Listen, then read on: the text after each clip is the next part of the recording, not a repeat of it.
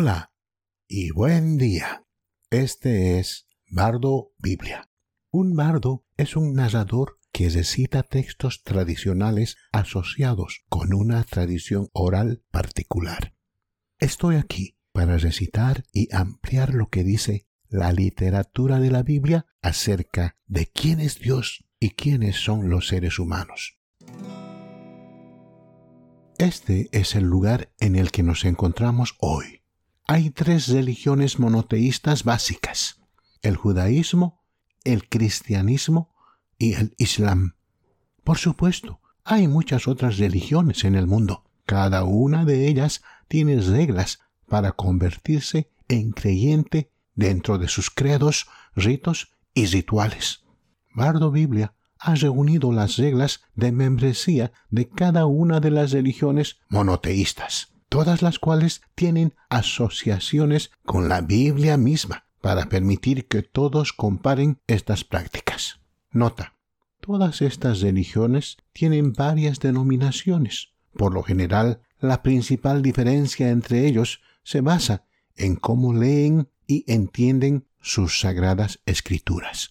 Aquellos que siguen más de cerca el significado literal de sus escrituras a menudo se llaman a sí mismos por algún nombre que denota su ortodoxia o enfoque fundamentalista del texto. Por lo general, hay una denominación que no cree en la validez histórica de sus propias escrituras y a menudo son el grupo más liberal dentro de las denominaciones de estas religiones. Y luego, a menudo hay un grupo que ve sus escrituras como un misterio que debe ser revelado por medios extáticos. En el judaísmo son los que practican la cábala. En el cristianismo son algunas sectas de las denominaciones carismáticas. Y en el islam son los sufís.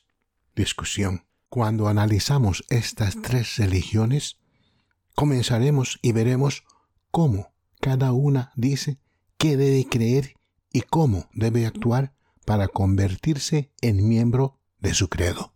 ¿Cómo convertirse en judío? Nacer en una familia judía, lo que por definición significa que al menos su madre practica la religión del judaísmo, o ella misma nació de una madre judía. La conversión de adultos.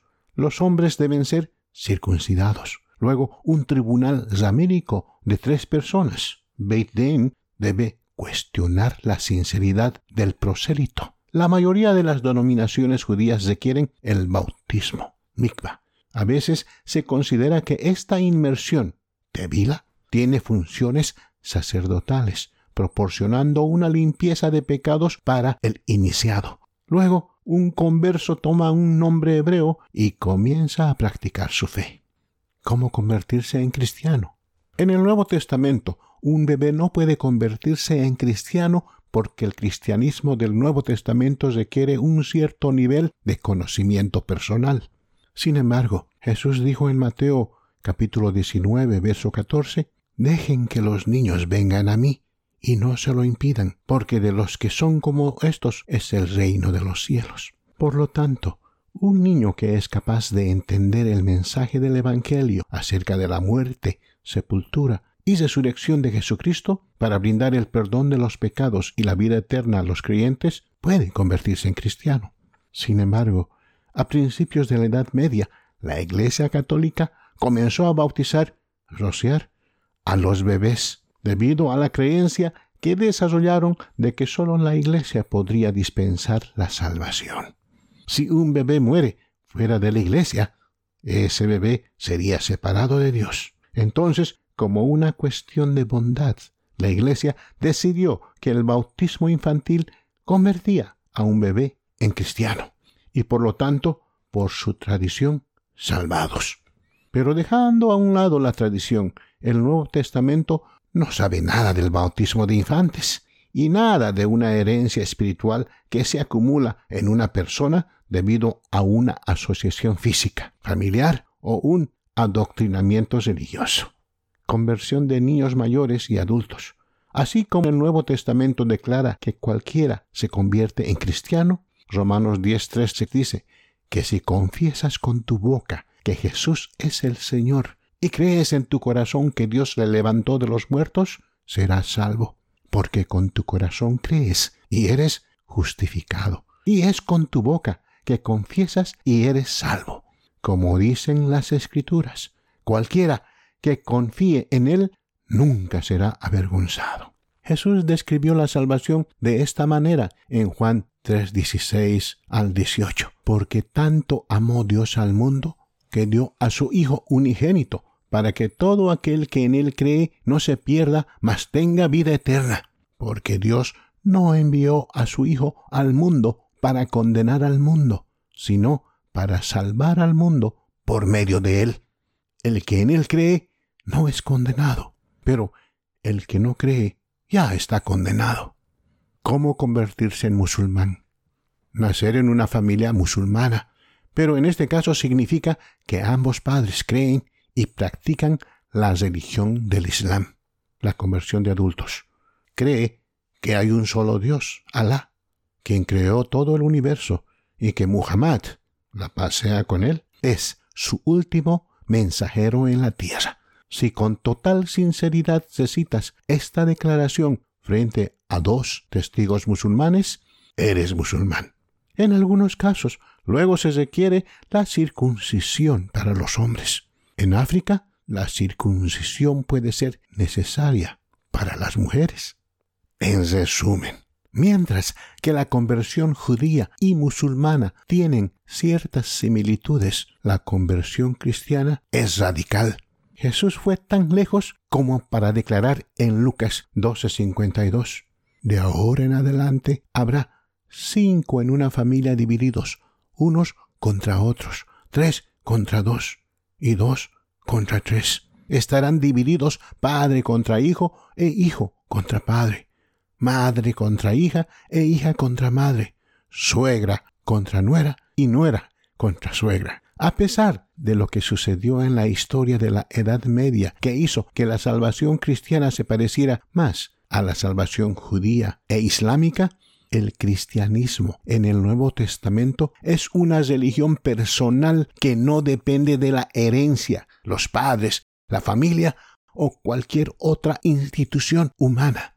Bardo Biblia debe reconocer que hay grandes denominaciones cristianas que ven a su iglesia como la única autoridad para convertir a cualquiera que elijan en cristiano o condenar a cualquiera que elijan al infierno. Pero este no es el punto de vista declarado en el Nuevo Testamento. ¿De dónde viene esta visión organizacional? Su punto de vista se basa en una declaración de Jesús en Mateo capítulo 16, 19 al 20. Y te digo que tú eres Pedro, y sobre esta roca edificaré mi iglesia, y las puertas del Hades no la vencerán. A ti te daré las llaves del reino de los cielos, y todo lo que ates en la tierra quedará atado en los cielos, y todo lo que desates en la tierra quedará desatado en los cielos. Este versículo es controvertido por 2 razones. 1. Solo Pedro tiene esta autoridad. Por lo tanto, para obtener esta autoridad por sí mismos, cada persona que la reclame debe encontrar una manera de conectarse con Pedro por oficio. Nada de esto está en el Nuevo Testamento. Y 2. En la Edad Media, los protestantes creían que la Iglesia Católica estaba usando esta supuesta autoridad para vender la salvación a las personas en forma de indulgencias. Los protestantes de entonces intentaron volver a la sencillez del Nuevo Testamento para reparar esta corrupción.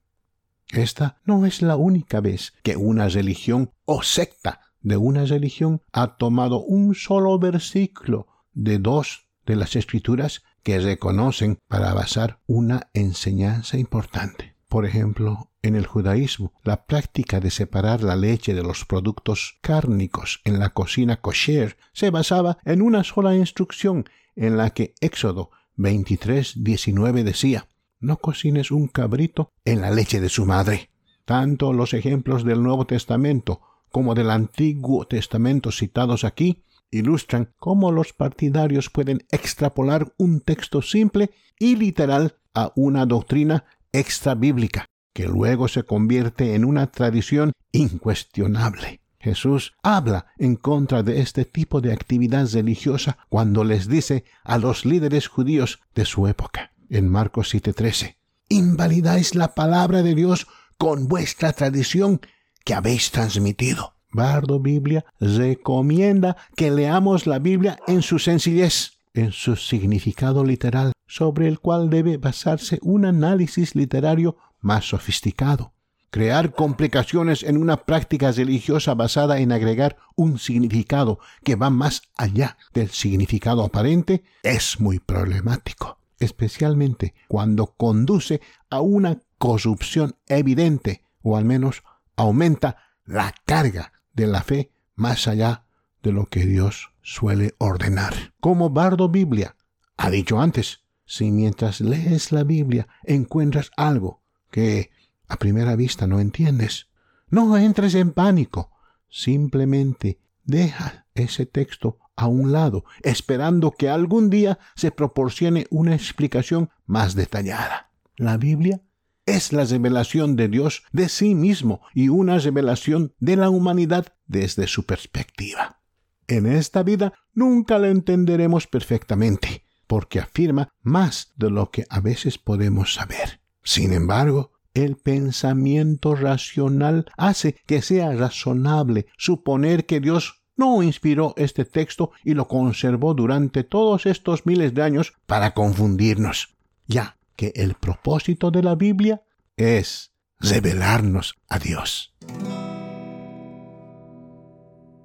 Así es como funciona Bardo Biblia. Breves disertaciones, muy enfocadas, sin distracciones, sin desvíos innecesarios, al punto. Envíe a Bardo Biblia cualquier pregunta o comentario que desee ofrecer. Me alegrará oír de usted.